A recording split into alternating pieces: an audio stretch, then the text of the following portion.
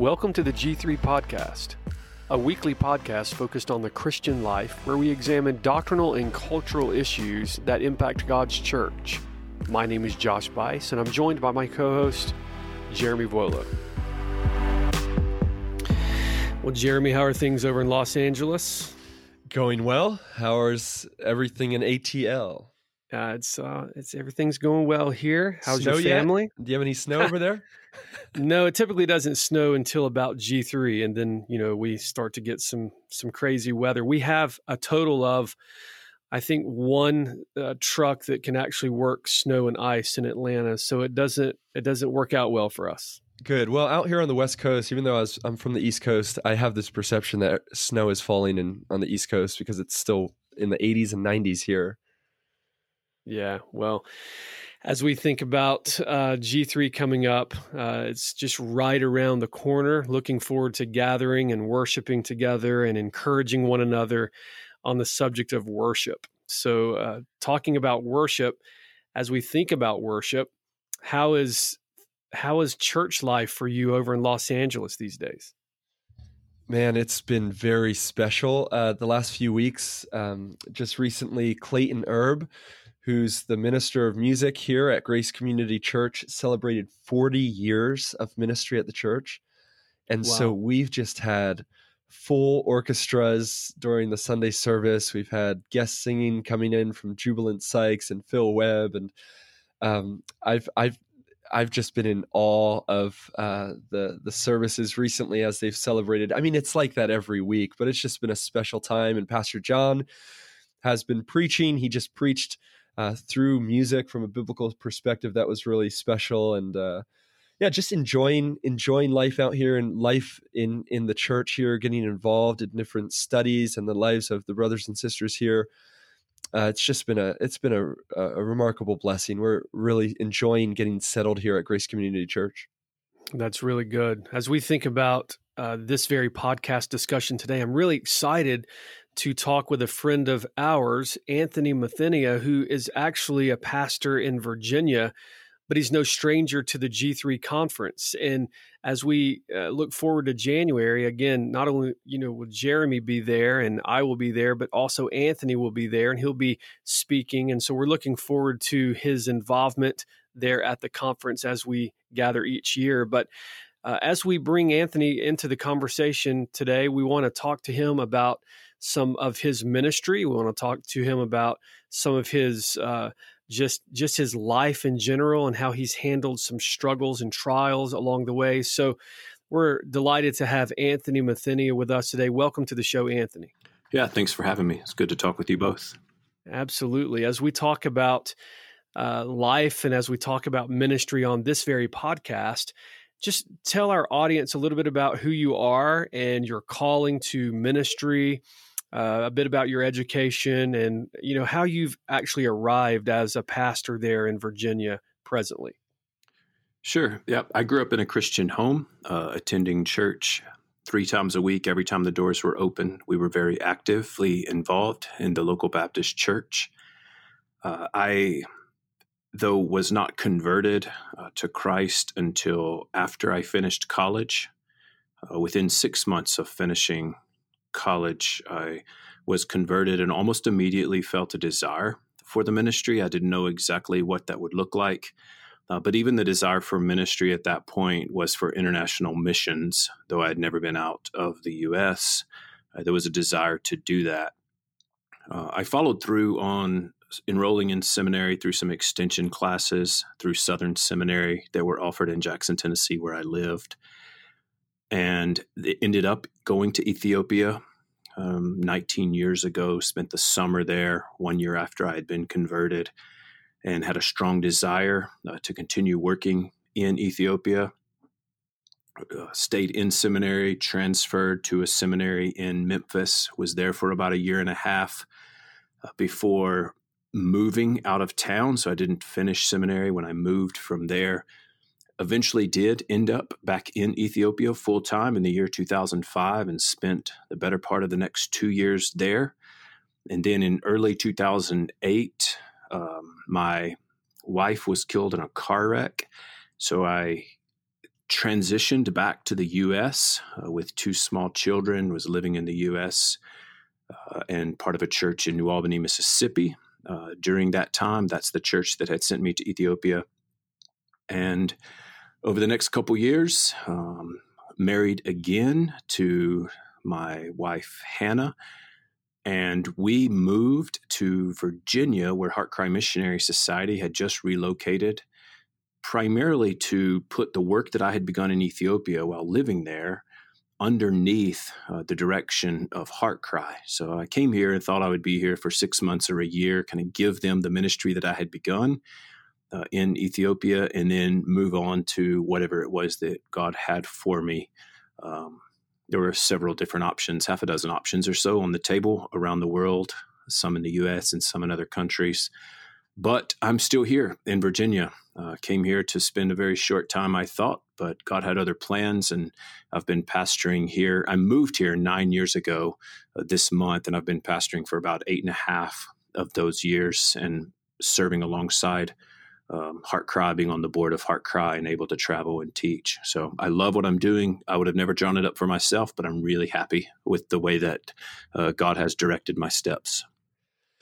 And Anthony, I'll let the listeners know what an encouragement your life has been to me personally. I know to so many others, not only your faithful shepherding of God's people and your exposition of the word, but to watch how you've walked through trials, how you've trusted the Lord through difficulty, and how you've sought to serve Christ regardless of the circumstances around you. It's very encouraging to me as a young man in ministry. And we don't have all the time to go into everything now, but I remember when you came down to Laredo to preach, and just to see your heart for the people. And that was the weekend that Hector was saved out of the gang there in Laredo. And on the weekend you were preaching, I know you had a hand in speaking with him and ministering to him. It's just been so encouraging to see. And one of the projects that you've taken up recently is Better Than Life, the ministry to the unborn that you've taken up there in Virginia. Speak to us a little bit about that project, what's going on there, and really why the church should stand against abortion in our day, and how the church practically can stand against abortion in our day. Sure. Yeah, it's. I enjoyed ministering down there alongside you in Laredo. It was exciting to see what the Lord did during my short visit down there, and it's been encouraging to see how He's continued to uphold the believers there over the past 1.5 or 2 years.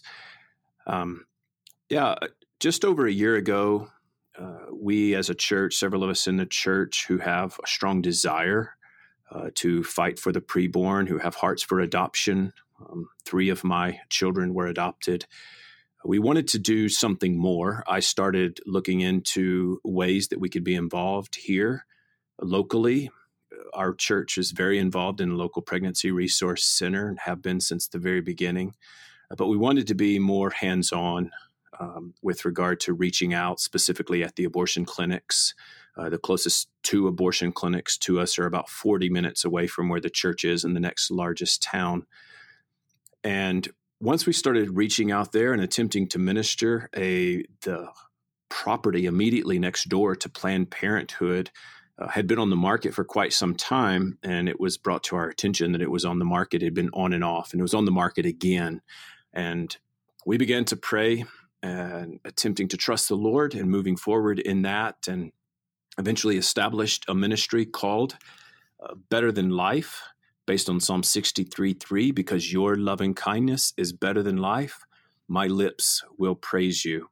So the idea is that though we're fighting for the life of the preborn, we are pro-life, but there's something even better than that, and it's the gospel. So it is primarily a gospel ministry as we are reaching out to the young people that are coming to Planned Parenthood with plans to terminate their pregnancies and to kill their children. We are reaching out to them with gospel hope, preaching the gospel to them, and offering other options for them. There are lots of other options rather than abortion. They believe that through, because of convenience or the circumstances in their life, that it's the only thing on the table for them. And we want to come alongside and help them either parent their children or consider adoption, whatever would be best for them and for the life of their children. So we ended up purchasing the property immediately next door and are attempting to establish a pro-life women's clinic there so that we can offer all of the medical necessities that would be offered within Planned Parenthood, except not offering abortions. And we're still raising money for that and putting people in place and looking for staff, but the Lord's been faithful. Even in the past 2 weeks, we've seen 2 babies saved as a result of the sidewalk counseling ministry there. So he continues to be faithful. Even since we've been on here, I'm getting text messages from people who are out at the clinic and ministering the gospel this afternoon. Amen, Anthony. That's really encouraging, brother, to hear. And so I would just encourage folks to learn more about how they could perhaps do what you guys are doing in your community, in their own community as well, because oftentimes we hear people ask questions like, well, standing on a sidewalk with a sign or calling out to moms, does that really have an effect? And I think, just even hearing this testimony is just proof positive. We have folks in our own church as well that are very much active at abortion mills and, seeking to care for the unborn. And so I want to commend what you're doing to the listeners here. Where could they find out more information about the ministry that was birthed there in Radford? There's not a lot of places to go to find out about it. However, there is a website, betterthanlife.cc. So betterthanlife.cc is kind of a landing page, and people can sign up for emails to get updates. There is a Twitter account and a Facebook page. The Facebook page will have a few more photos and different things as well. But betterthanlife.cc will get you all the information that is available. Very good. Well, we're going to be right back with Anthony Mathenia after a short break. We're going to talk to him about how to walk through tragic times in your life and depend upon God through his word. We'll be right back.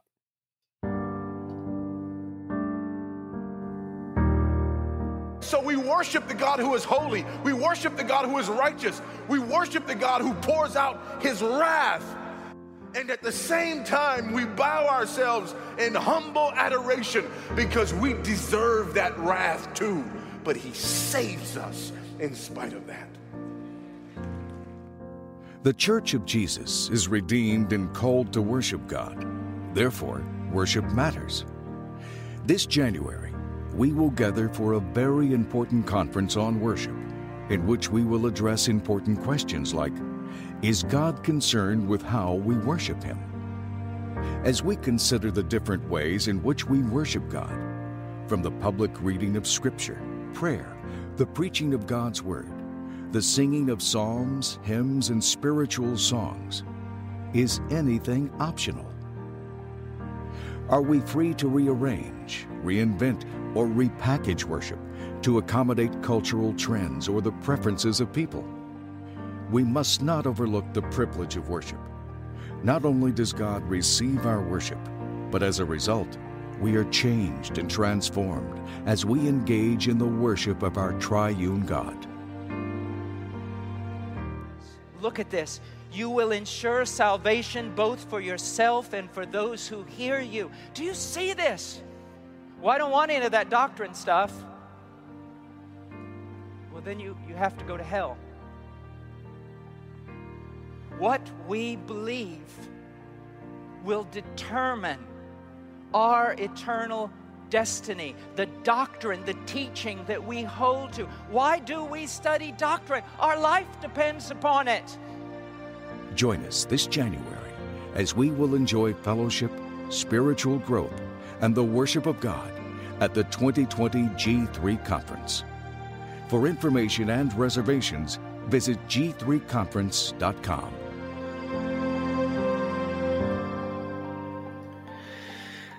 Anthony, a number of years ago, one of the most difficult circumstances that I went through as a young man was when I left work we would go out and do evangelism together, my best friend and I, and we were both young preacher boys in the church here, called from this local church where I actually serve as pastor now, and we were working secular job together. And we would sit often at lunch and we would pray together. We would talk about ministering together in the future and just goals that we would have. And yet that evening he had a change of plans. He needed to go and share the gospel with his brother at Zaxby's. And so he said, you're going to just need to go and find someone else to go out and do evangelism with you, this evening. So I found another gentleman. We went out, and about midnight, I received a heartbreaking phone call from my pastor, just informing me that my friend William didn't make it home, that he went through an intersection and was T-boned in an automobile accident that took his life. And that was just a horrible tragedy for me. His wife was very young at the time. They were pregnant with their first child. She was 10 weeks pregnant. And so to think about that whole scenario and just the pain that I felt, it was really one of the first moments of just utter tragedy in my life, and needing to really depend upon God through his word to make it through those broken moments. And so I know you, of course, we're friends, and we've talked through the years about you've walked through some very difficult times in your life as well. So talk to us. You mentioned it a moment ago about your wife was taken in an automobile accident. So take us back to that painful scenario, and what was it that actually brought you through it, and how important was the word of God through all of this? Yeah, and I was over in Ethiopia when the wreck happened. The family was back stateside briefly because we were finalizing the adoption of my second child, and that required us to be in the States for some time. And so I was traveling back to Ethiopia to keep the ministry going, had been on a teaching trip, and the wreck happened before I arrived back home, about 24 hours before I was back in the country. And so I was a day late finding out all of the news anyway. And so much of it feels like a dream to think back on it now, a dozen or so years ago. But at the same time, I know full well that being carried by, the compassionate arms and hands of Christ during those days was my only hope. I have vivid memories of God drawing near with the promises of his word. I was forced to come to grips with a lot of the things that I had taught and said I believed, and really trusting in him, a God who never changes, though circumstances do, was helpful. It brought a new reality to the necessity of recognizing the fact that we live in a fallen world, and there are all kinds of negative consequences that happen here in this life, death being the worst of them, as a result of sin. But it's also helpful to realize that death and sickness and difficulty are not really the great enemy, but sin actually is. I remember thinking in the very early days, in the days and weeks following the wreck and her death, like, how could this be? How could a good God allow something like this? You're trying to sort through those difficult things. One of the promises of God that rang true for me was the promise of the new covenant in Jeremiah 32. They shall be my people, and I will be their God, and I will give them one heart and one way, that they may fear me always, for their own good and for the good of their children after them. I will make an everlasting covenant with them. I will not turn away from them to do them good. I was quite confident that I belonged to God, and if God had made this promise to all of his children, then it was true for me. He was actually doing what was best for me. It didn't matter what it seemed like, and not just for me. You can imagine being a single dad with two small children. How could this be what's best for my children? Well, the word of God says it is. So I took him at his word, and I believed him and trusted him. And it's easy for us to think, I mean, you asked me about dealing with tragedy. I actually don't believe tragedy exists. I think there are seeming tragedies. And this is what I mean by that. If I asked you what is the greatest tragedy that's ever happened in the history of the world, I think we would both agree that the Son of God was killed. He was murdered by sinful men. However, Acts chapter 2 tells us that this man Jesus was delivered over by the predetermined plan and foreknowledge of God. That, Right. yes, those sinners nailed him to a cross. Those godless men put him to death. But he was delivered over by the predetermined plan and foreknowledge of God, this good God who has promised to do us good, this God who we might know from the rising to the setting of the sun that there's no one besides him. He is the Lord, there is no other. Isaiah 45:7, the one forming light and creating darkness, causing well-being and creating calamity. I am the Lord who does all these.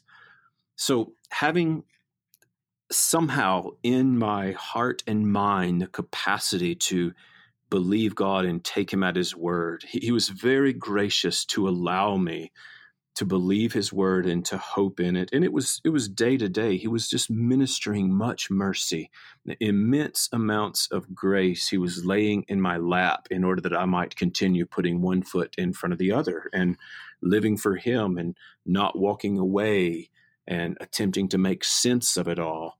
That a good God in the midst of a fallen world, that it did make sense. And he didn't change. The constancy of who God is and his immutability was the rock solid reality for me day in and day out.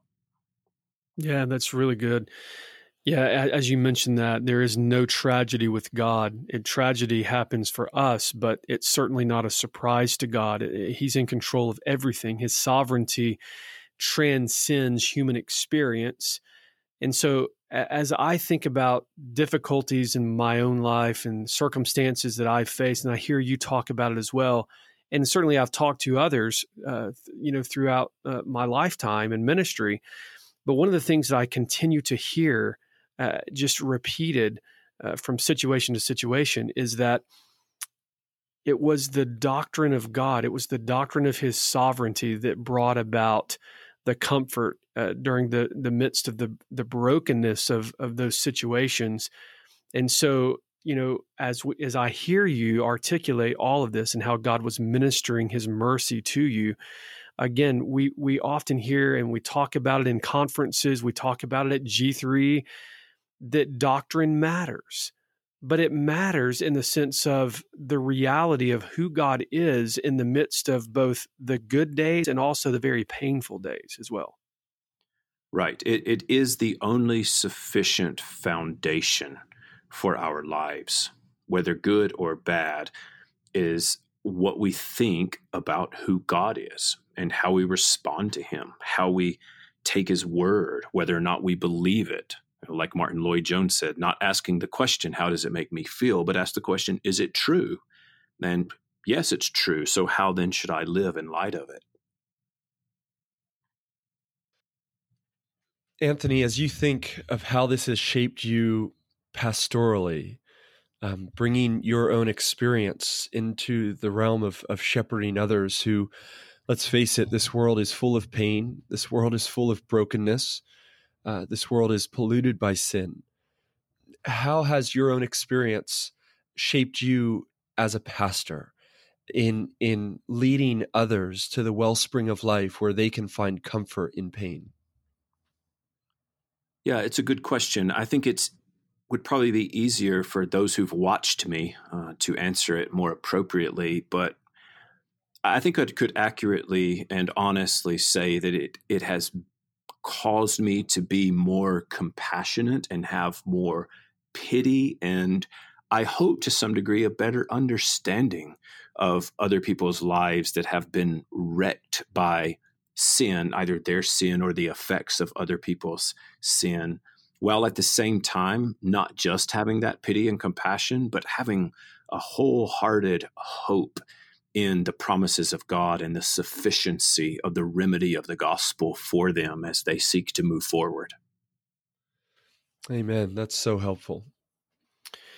Anthony, I think that as we think about worship coming up in January, as we talk about the church and worship, as you think about the importance and the priority of the church gathered for worship, as we have oftentimes a younger population that would be listening to this podcast and actually attending the G3 conference, what encouragement would you give to someone as far as the priority of the local church as it pertains to the worship of God? Yeah, there is no greater priority for the individual or for the young family or for any man, woman, boy, or girl than that of the worship of God.